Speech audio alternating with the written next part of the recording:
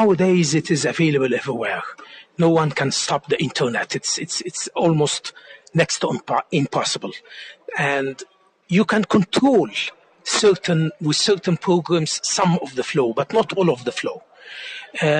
Social media is like fire in a savanna, in a dry savanna.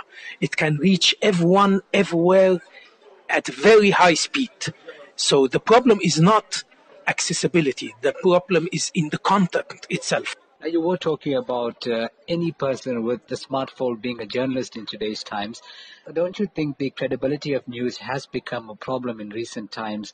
The issue of fake news now a major cause for concern in South Africa as well with the advent of social media. How could this issue be resolved and the code of conduct of journalism be upheld? It is a very, very, very dangerous situation that you can't differentiate between the fake and the authenticity of information. You can't differentiate between the real journalist and between who is faking it just to take to attract people for some reason or another. It needs to have some kind of legalization. It needs to have some kind of a legal framework, which most of the countries, the majority of the countries, they don't have right now. It is a new concept.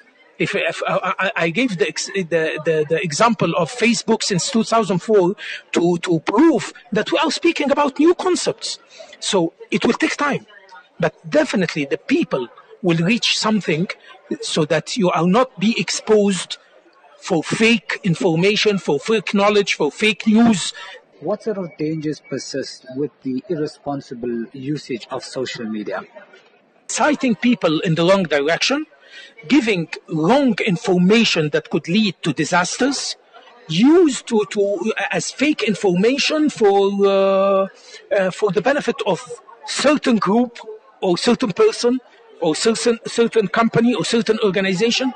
It could have so many dangers.